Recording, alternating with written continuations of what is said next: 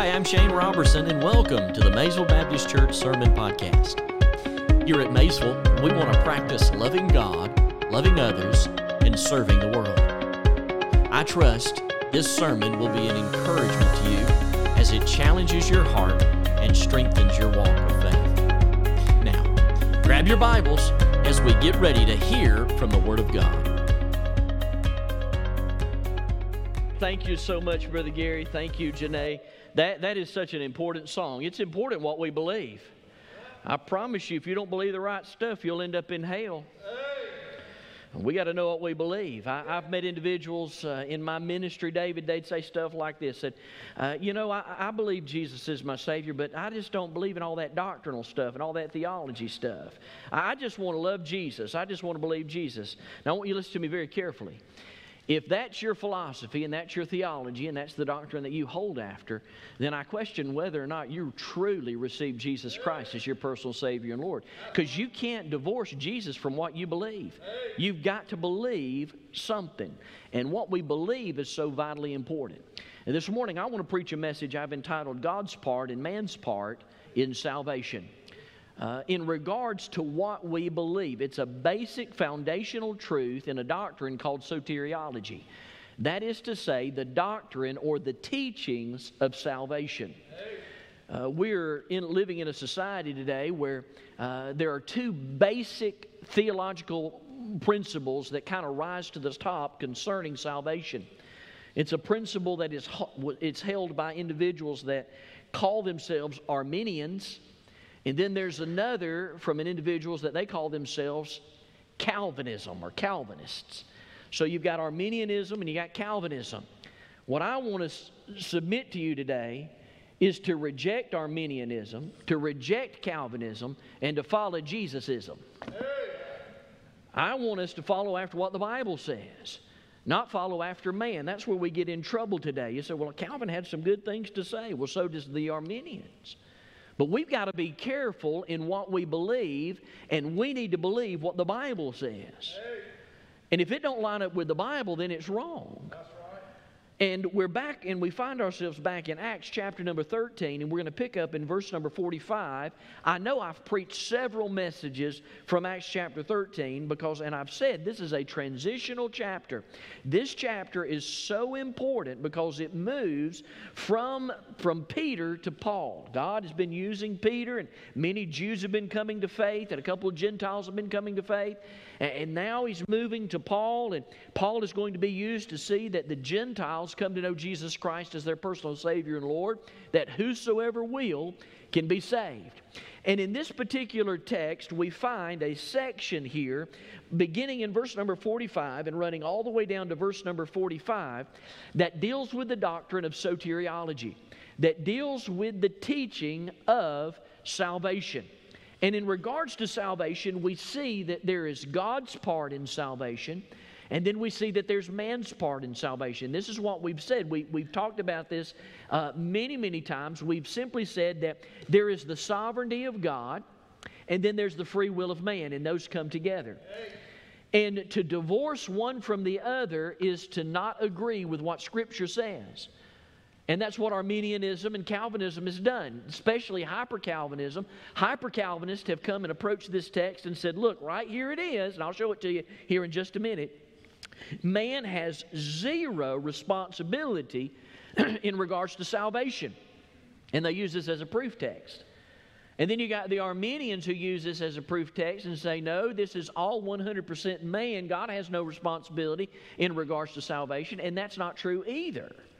You see, I said last week, in regards to this issue of interpretation, we follow one of two forms of interpretation. We either follow a historical, grammatical form of interpretation, or what we call the literal form of interpretation, or we follow after what's called the allegorical form of interpretation. And the allegorical form of interpretation carries the idea of taking a text and removing it out of its context and making it a proof text to prove a principle principle that we believe. We become the final authority if we allegorize Scripture. We also call it spiritualizing. I saw a beautiful illustration of this online this week, and I can't remember who did it. I wish I took a picture of it and put it on the screens and show it to you, because it just absolutely is the best illustration of allegorizing Scripture that I had ever looked at. And it just simply said this. It says, I don't understand why we are cutting carbs as Christians today. The Bible says Jesus is the bread of life.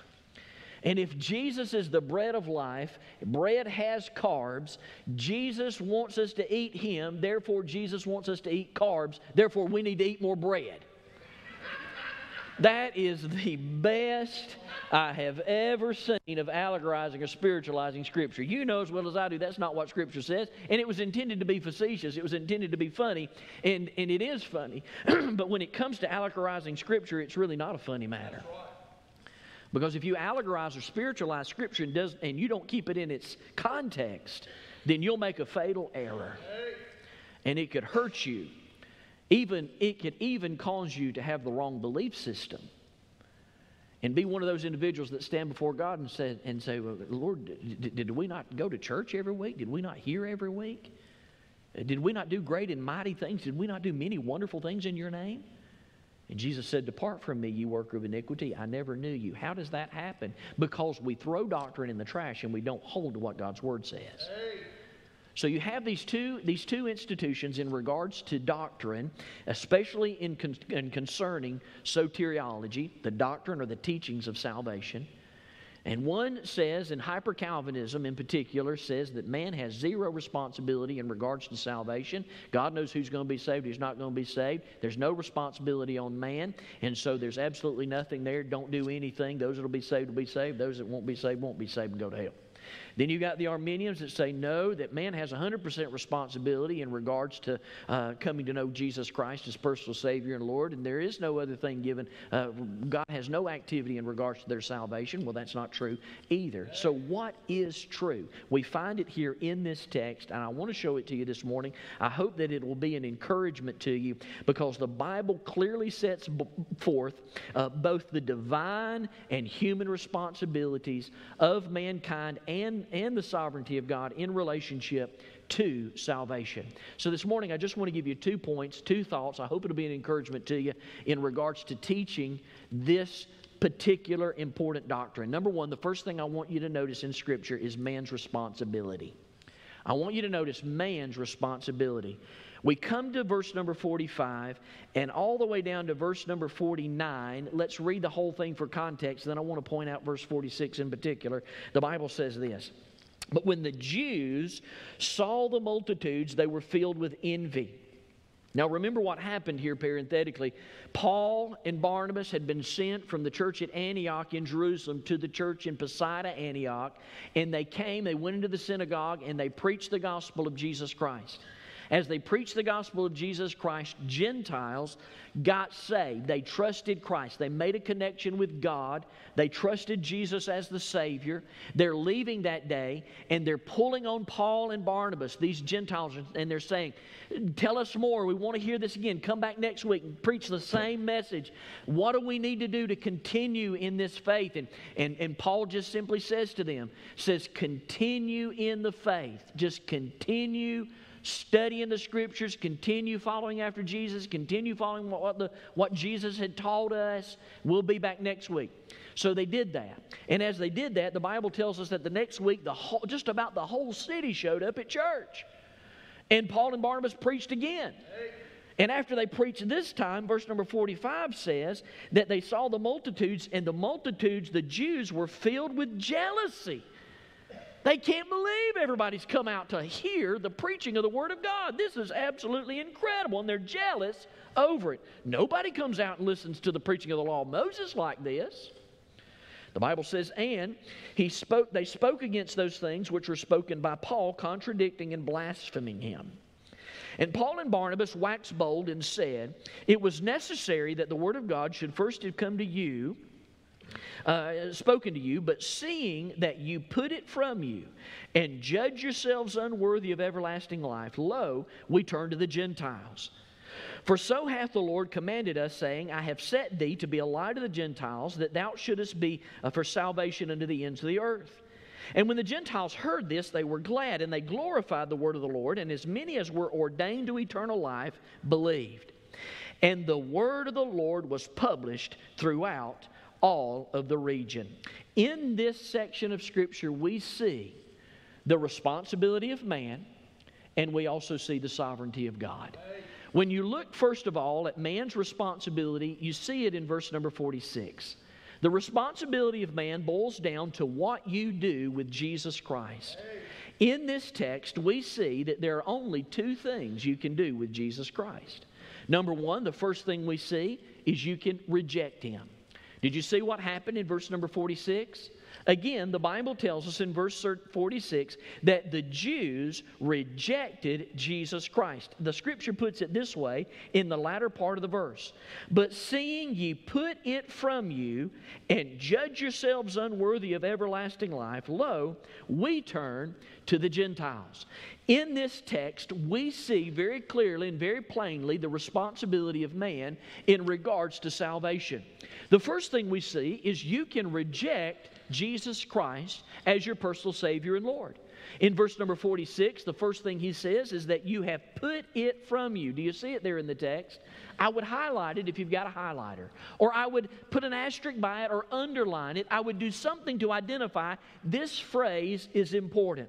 Because this phrase shows an action from these lost Jews as they physically reject Jesus Christ as Lord and Savior. The term, you put it from you, means to shove aside. It means to push away. And literally in the Greek, it's being used twice. This one word is being used two times that says you've shoved Jesus away. You've shoved Him away. It would be similar to what we would do to our children if we tell them to clean their room, only to go in 2 hours after we gave them instruction and find they still hadn't cleaned their room. We might say something like this: I told you to clean your room. You disobeyed me. You disobeyed me. That's what we're finding here in the text. Paul simply says, in the inspiration of the Holy Spirit of God, as Luke records this for us, he says, you've shoved Jesus away. You shoved Him away. As a matter of fact, Matthew Henry had something to say about this. He said this. He said, and I quote, when they say you will not accept it, no, you will not so much as bear the offer of it, but you take it as a front to you. If men put the gospel from them away, if they pushed it away, godly will justly take it from them. Why should manna be given to those who loathe it and call it light bread? Or the privileges of the gospel be forced on those that put them away and say, we have no part in David, end of quote. Matthew Henry simply says that they did the rejecting. They're the ones that refused Jesus Christ. They shoved it out of the way. They did not want to receive it within themselves. They had a personal responsibility, and that responsibility proved to be rejecting Jesus Christ as personal Savior and Lord. Paul points to the same thing in 1 Timothy chapter 1, verse 19, as we looked at last week, when he described lost church members as individuals who have made shipwreck of their faith. How did they make shipwreck of their faith? Did they lose their salvation? No. The point is, they never had salvation. They rejected the truth of Jesus Christ and believed their own way and did their own thing. These Jews in particular not only did they shove Jesus out of the way, the text also says, notice what the Bible says, verse 46, and you judged yourself unworthy of everlasting life. He said, not only did you shove Jesus out of the way in a personal responsibility, but then you also judged yourself. That word judge there means to distinguish or to make a decision mentally, but exercise it judicially. You physically, mentally rejected it. You rejected Jesus. Then you turned your back on Him, implying, if you would, that they condemned themselves to hell. They punished themselves. They took a vengeance within themselves to say, I'll show you. Push Jesus aside. We reject the whole premise of the death, burial, and resurrection, even though He was born of a virgin, which was a fulfillment of Scripture. Even though He lived a sinless life, which was a fulfillment of Scripture. Even though He hung on Calvary's cross, which was a fulfillment of Scripture. They rejected even the resurrection, which too was a fulfillment of Scripture, the personal responsibility of the Jews, which should have known that Jesus is the Messiah, was rejection upon Him, and they judged themselves and called into question their own belief system and said, we want to get to God our way. You cannot get to God your way. You will only get to God the way of Jesus. We find here that in this regard to judging themselves, Matthew Henry once again said this, and I quote, he said, here's the meaning. You discover or make it appear that you were not met for eternal life. You throw away all your claims and give up your pretensions to it, since you will not take it from His hands, whose hand the Father has given it as a free gift. You judge yourself. You do, in effect, pass this judgment upon yourselves, and out of your own mouth you judged yourself. You will not have it by Jesus Christ, by whom alone it is to be had. And so you call your doom B. You shall not have it at all. End of quote. We find Matthew Henry simply says, in regards to salvation, you have, in fact, exercised a position of what you're going to do with Jesus Christ as He has handed it to you. You have shoved it out of the way and have rejected it, and you say you do not want any part of it. In the clear meaning of the passage, we see that individuals go to hell because they do not believe Jesus Christ is the Messiah.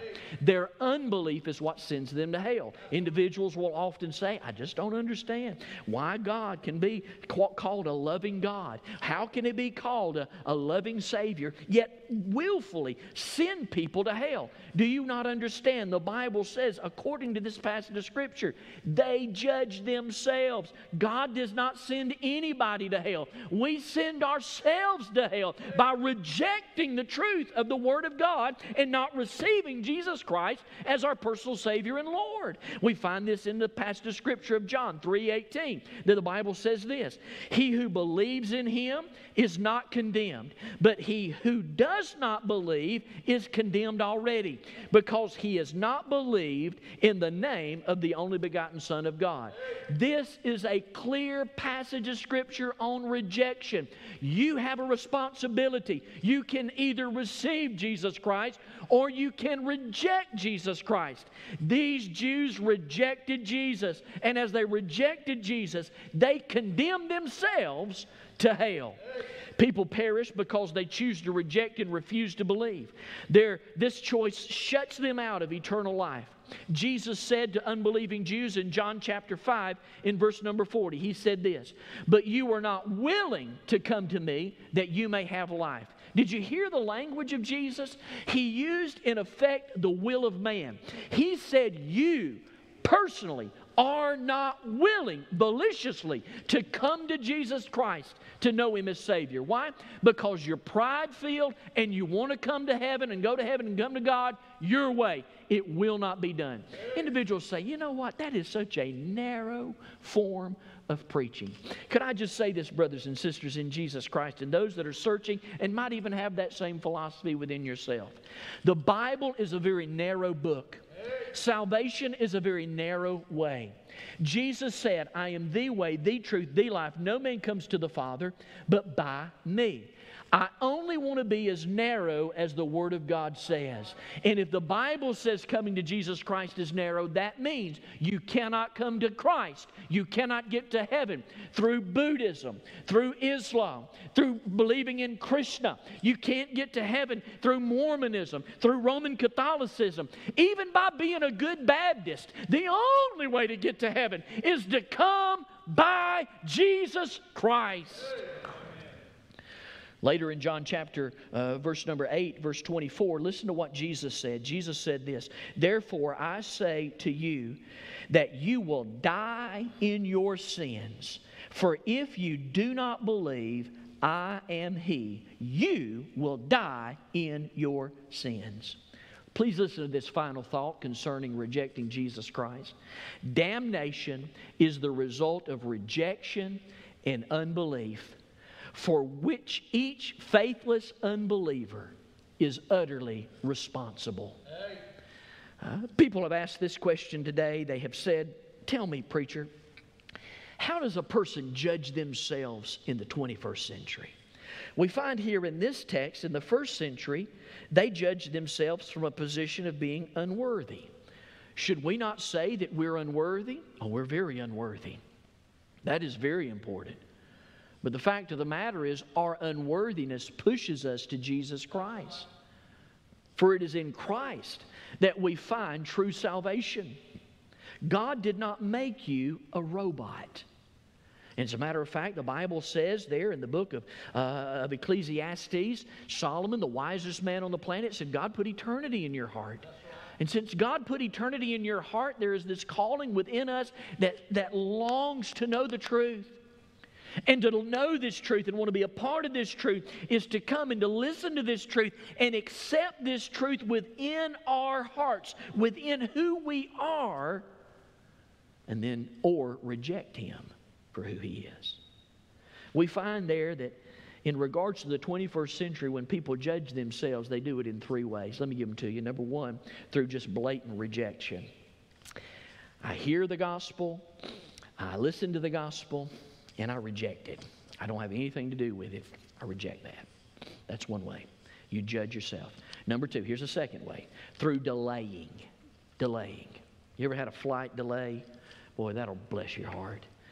Waiting on to get somewhere and the flight's delayed. We had a delayed flight when I was in Indonesia. I mean, we were stuck for like 6 hours. And thinking about that delay, everybody was inquiring, what's the problem? Why can't we get on the plane? It's sitting right out there. What's the deal? What's the deal? And all these people are all around working on the airplane. And finally, they come over the screen. Ladies and gentlemen, the reason why we're not boarding yet is from its last destination to here, the plane was struck by lightning and it fried the instrument system, and we're just repairing it before you get on. I'm like, well, we'll stay here as long as we need to. As long as we need to. I'm fine with the delay. I'll be over here in the corner asleep, And so we want it fixed. We want it done right. That's one way of delaying being appropriate. I'll tell you, though, delaying when it's inappropriate is when you delay coming to know Jesus Christ as Savior.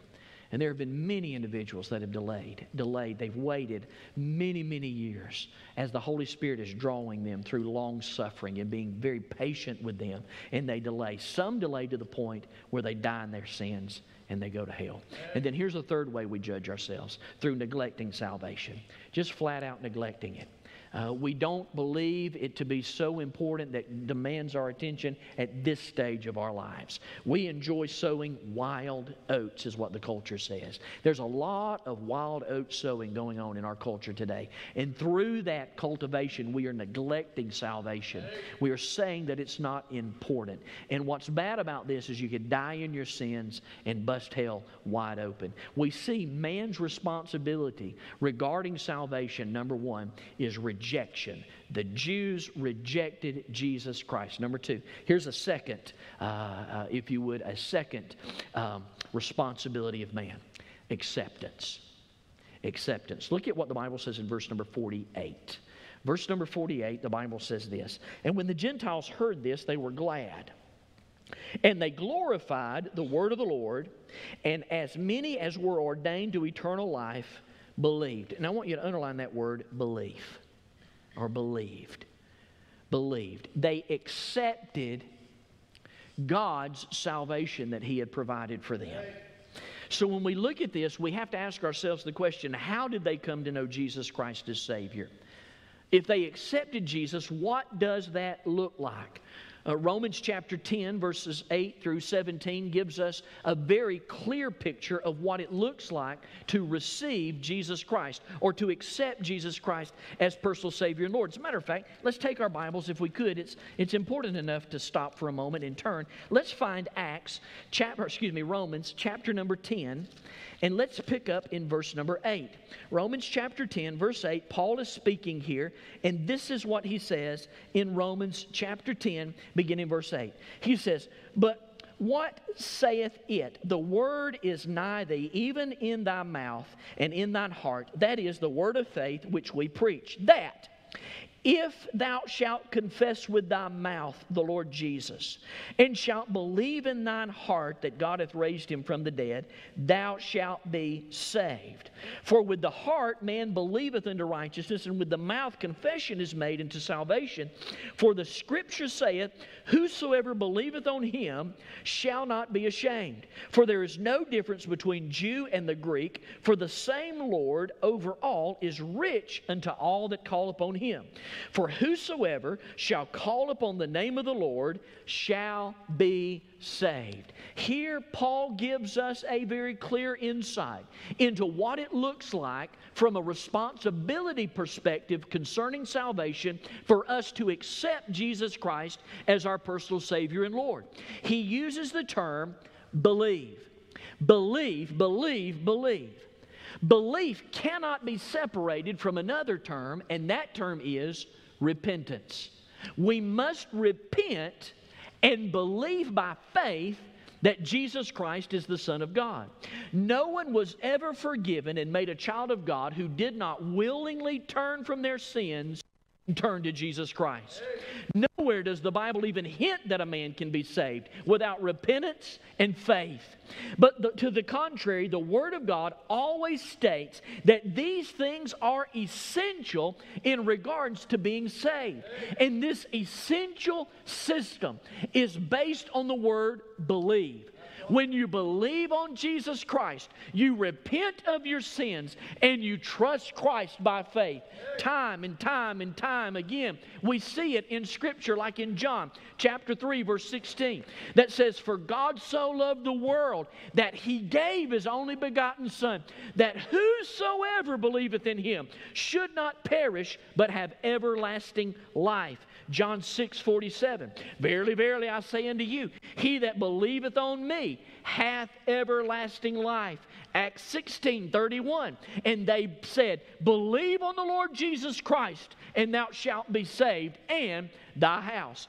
John chapter 5, verse 24, "Verily, verily, I say unto you, he that heareth my word, and believeth on him that sent me, hath everlasting life, and shall not come into condemnation, but is passed from death to life." Romans 10:9 again, "If thou shalt confess with thy mouth and believe in thine heart that God hath raised him from the dead, thou shalt be saved." John 3:36, "He that believeth on the Son of Man hath everlasting life, and he that believeth not on the Son of Man shall not see life, but the wrath of God abideth on him."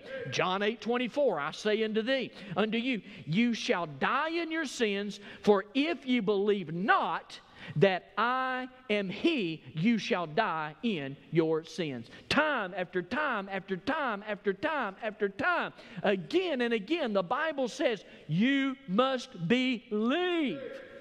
And that believe is in the form of repenting of your sins and trusting Christ as Savior. But a man must not only believe, he's got to believe by faith.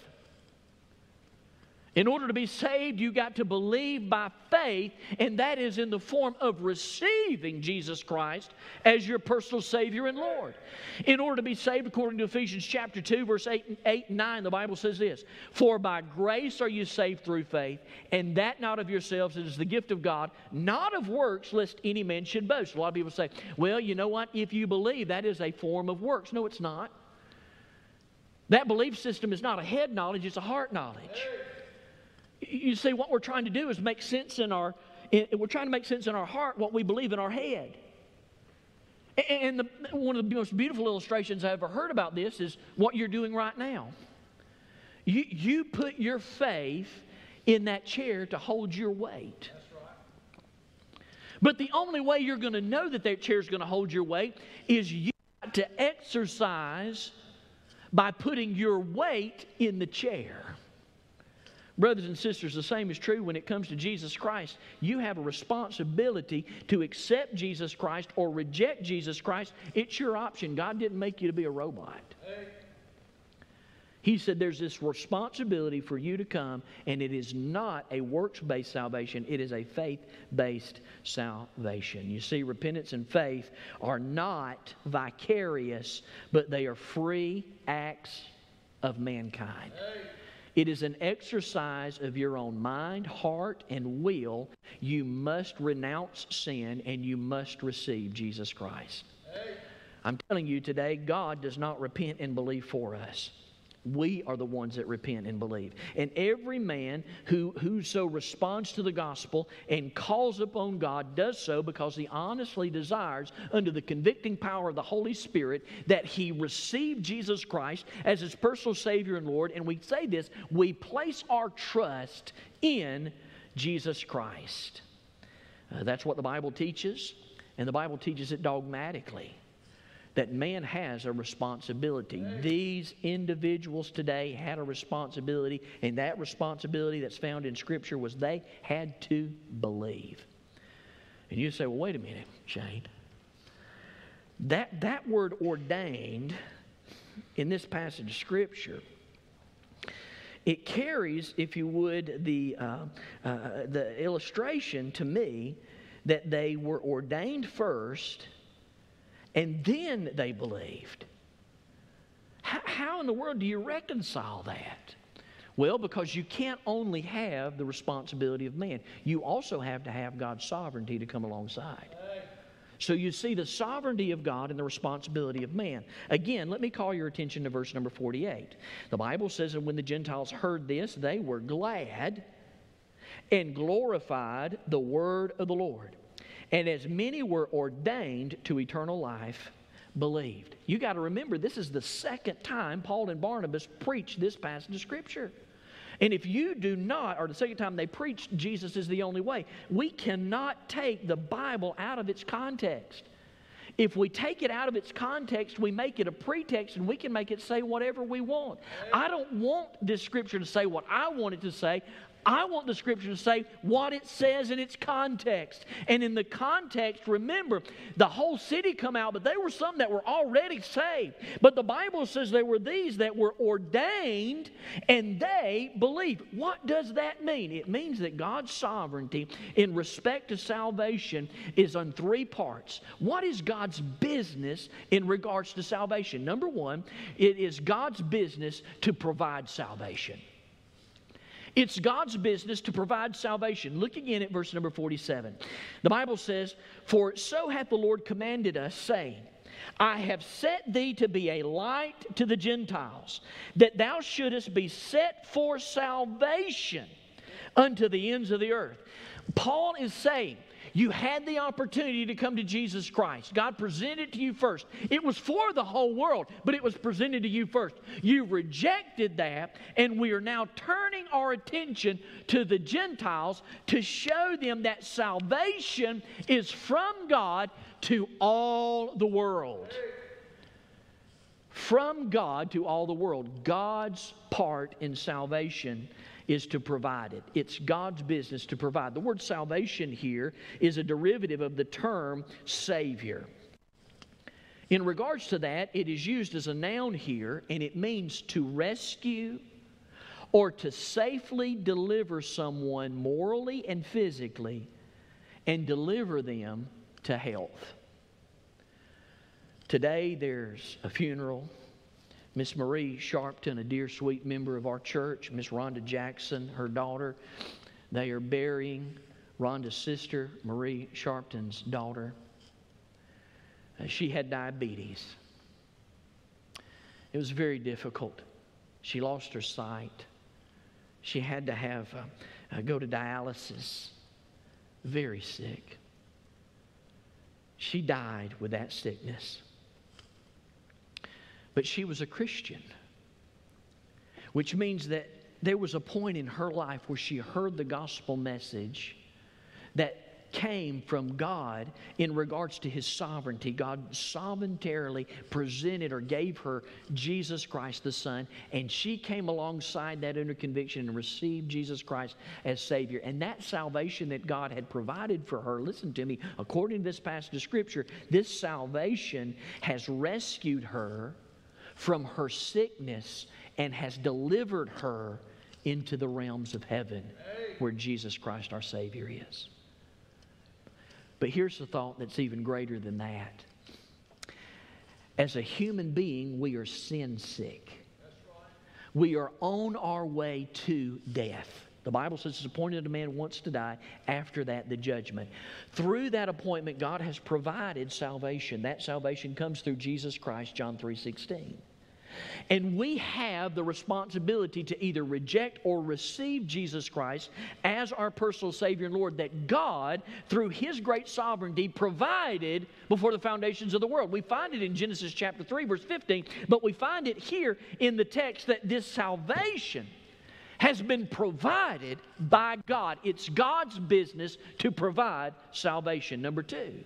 The second thing we see here, that it's also God's business to secure our salvation. To secure our salvation. Again, I call your attention to verse 48. In verse number 48, we see this term, ordained.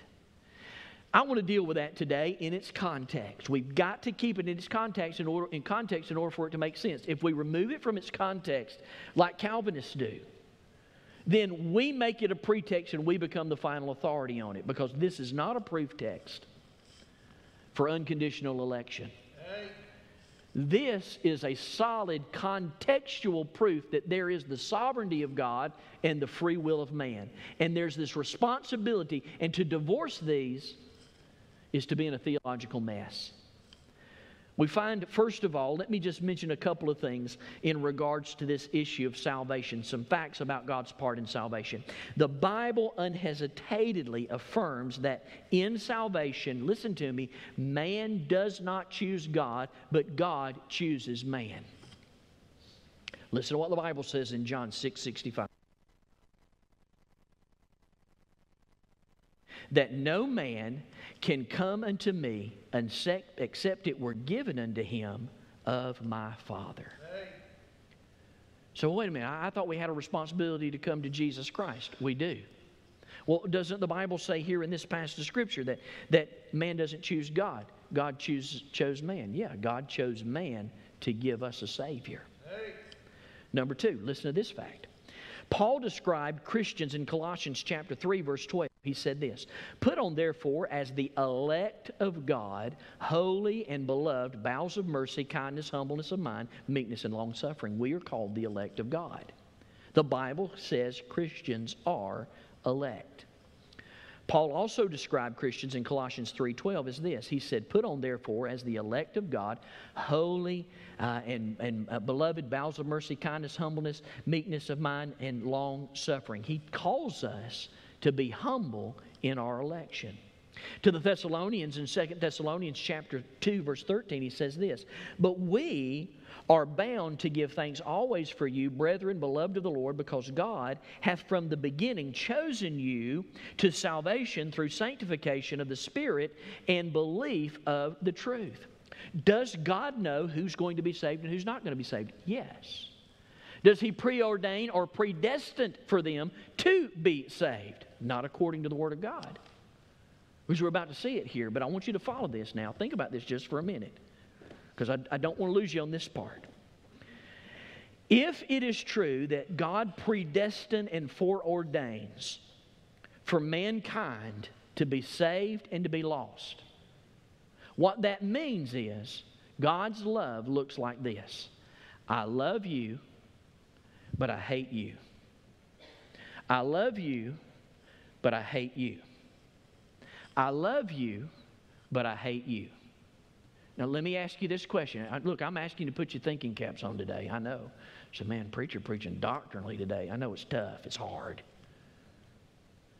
But is it the nature of God to say, I love you, I hate you, I love you, I hate you? Does that line up with God's nature? No, it doesn't. Since it does not line up with God's nature, and we can identify a passage of Scripture that says what God's nature is, then wouldn't it reason that the context of the Word of God would line up with what the nature of God really is? I give you John 3:16. For God so loved the what? World. Hold on to that. Because that word world is where we get our English word cosmos. It deals with everybody that's alive. Dead or born or everybody. He's not born yet. Everybody in the world. God loved them so much. For God so loved the world that He gave His only begotten Son, that whosoever believeth in Him should not perish but have everlasting life. Now, a couple of things about this. Number one, whosoever. Everybody in here is a whosoever. Everybody in here. You personally, and we've already dealt with it, that's your responsibility. You can receive Jesus or you can reject Him. That's your personal responsibility. But He says this, whosoever receives Jesus will not perish but have everlasting life. That word perish is a present tense active verb, which means today, if you have not trusted Jesus Christ as Savior, if you have rejected Him, if you've delayed in receiving Christ, if you've neglected Jesus Christ, then today you are perishing. That's why you can't get any peace. That's why you can't get any help. That's why you feel like your life's falling apart. You say, well, I've been in church all these years, and I just, look, right now, today, there are 4 preachers that have rejected their faith and have walked away from their ministries, walked away from their church. Why does that happen? Because they've never really got saved. They believe some false doctrine out there to say, well, God knows who's going to be saved and what's not. And it's so easy to say, well, God must not have chosen me. I'm out of here. When the Bible clearly states, whosoever will, but you've got to come because God's already provided. All right, so if that's true, and the nature of God is to love the whole world, then how come this Bible says in this particular passage of Scripture that they were ordained? What does that mean? Well, first of all, let's identify the word ordained in the Greek. It's the word tasso. T-A-S-S-O. As a matter of fact, when you think about tasso, there are actually 3 words that are translated as ordained. There's tasso, and then number 2, there's the second one that is protasso, and then there's the third one, ditasso. We find it all through Scripture. In this particular case, the word tasso, and everyone agrees this word ordained, tasso, means to draw up in order to arrange.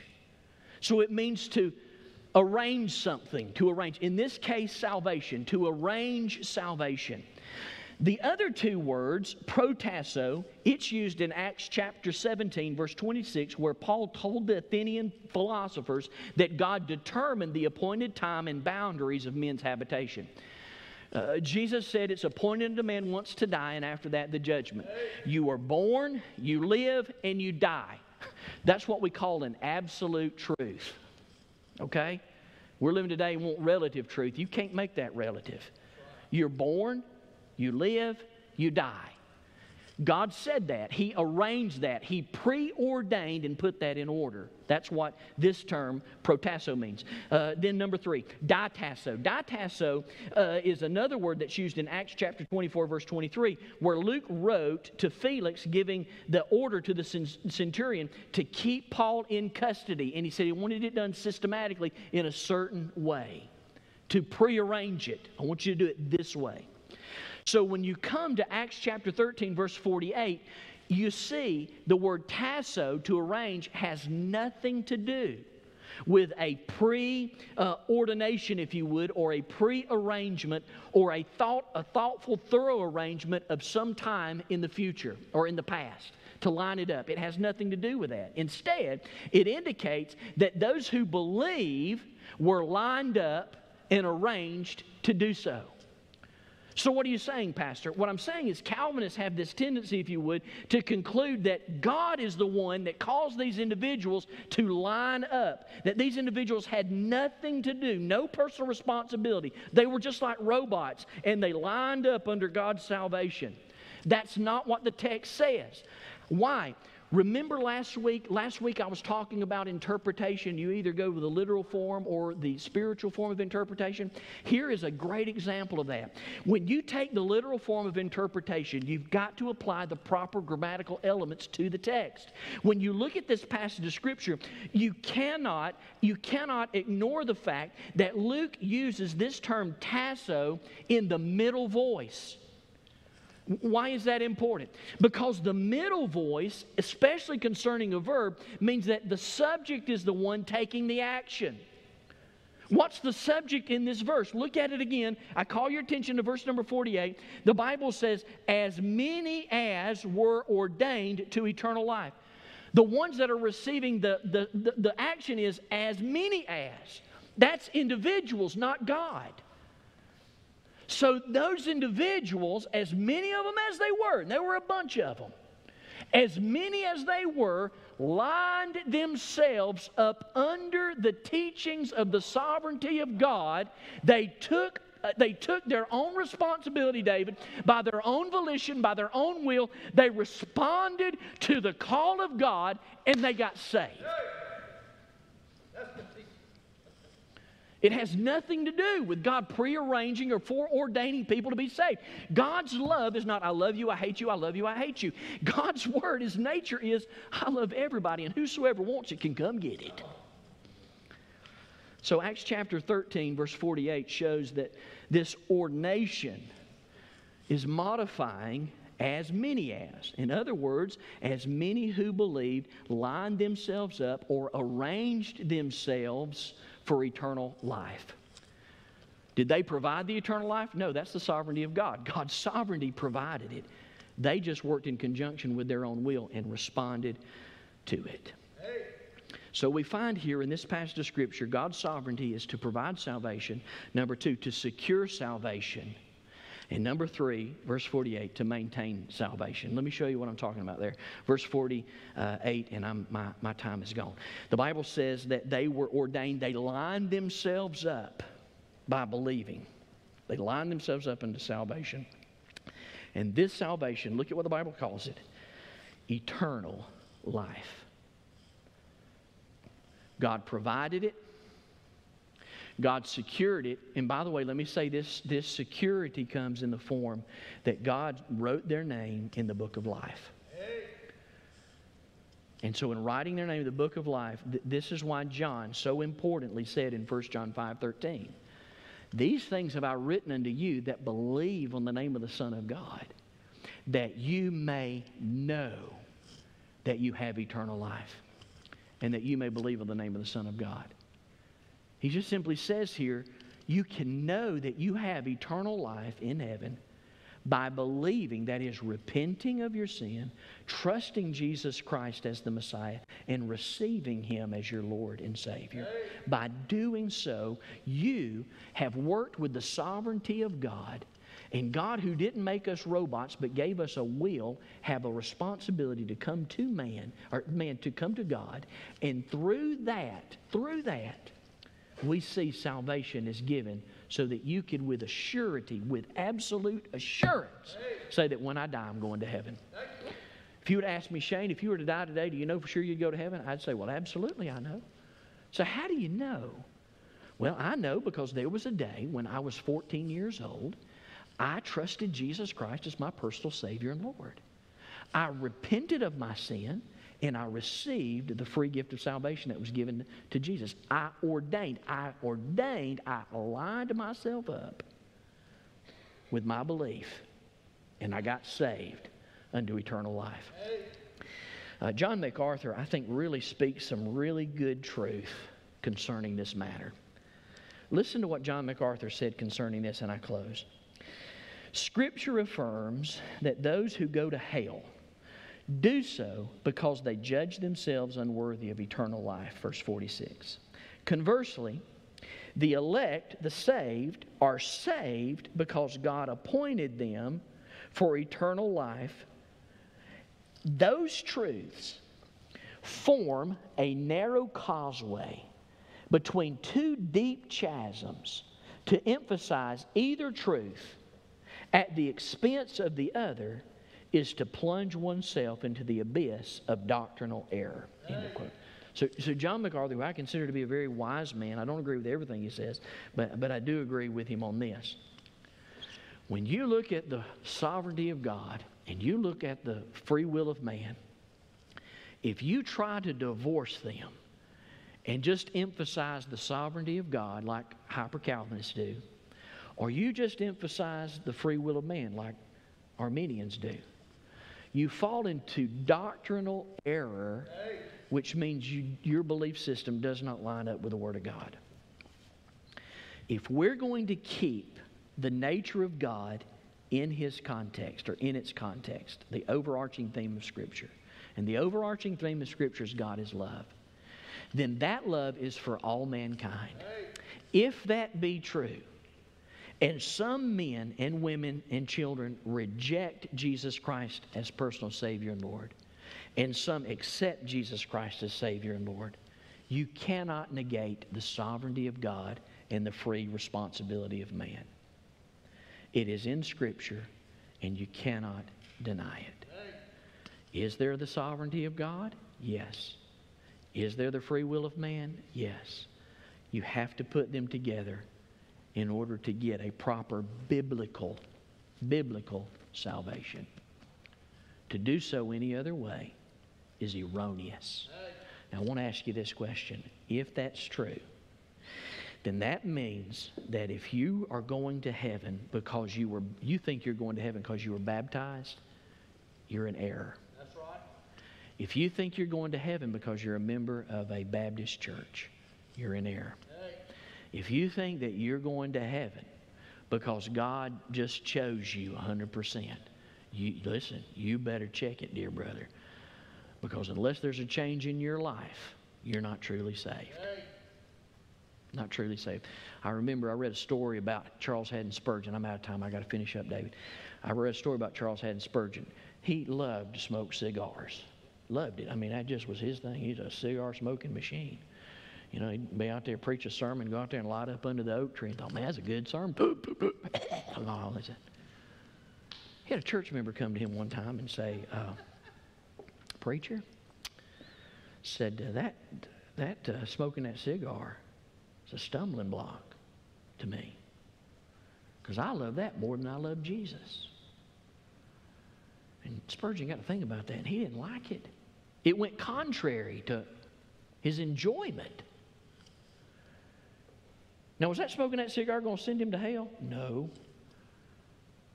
But it was causing other people to stumble and call him a hypocrite. So Spurgeon laid down the smoking of his cigars because he wanted to make sure that people clearly understood that Jesus is the only way to heaven. And he didn't want anybody tripping up coming to Jesus by his vice. He was convicted and he changed in his heart. Listen to me very carefully. Do you want to know if you're truly saved, if you're truly born again, if you truly came to Jesus? Here's the difference. Did you change? Did you change? Spurgeon changed. He changed. And that change gave us they call him the Prince of Preachers, a man that loved God and preached the Word of God and stayed true to what the Scripture says. That's my heart's desire as well, is to stay true to what the Scripture says. So I'm not here to look, you may hold to a Calvinistic, I'm not here to upset you. And if you are upset, the only thing I'd ask is just search what I said. Look at what the Bible says. Line up with that. That's all I'm asking. You got a problem with it, take it up with the Lord. I'm just the messenger. This is what the Scripture said. But if you're here today and you say, you know what? If I were to die today, I'd split hell wide open. I've never come to Jesus. I got good news for you. Today is the day of your salvation. Like those Gentiles, you can be glad today. All you got to do is come to Jesus. Say, how would I do that? Romans 10, 9, and 10. Confess with your mouth the Lord Jesus. Believe in your heart. Receive Jesus. Accept Him today and stop rejecting Him. Let's bow for prayer. Maybe you're here today and maybe you've never trusted Christ as Savior and you want to do that today. Then from your heart to God's heart, would you say something like this to the Lord? Would you say, Lord Jesus, I know I'm a sinner.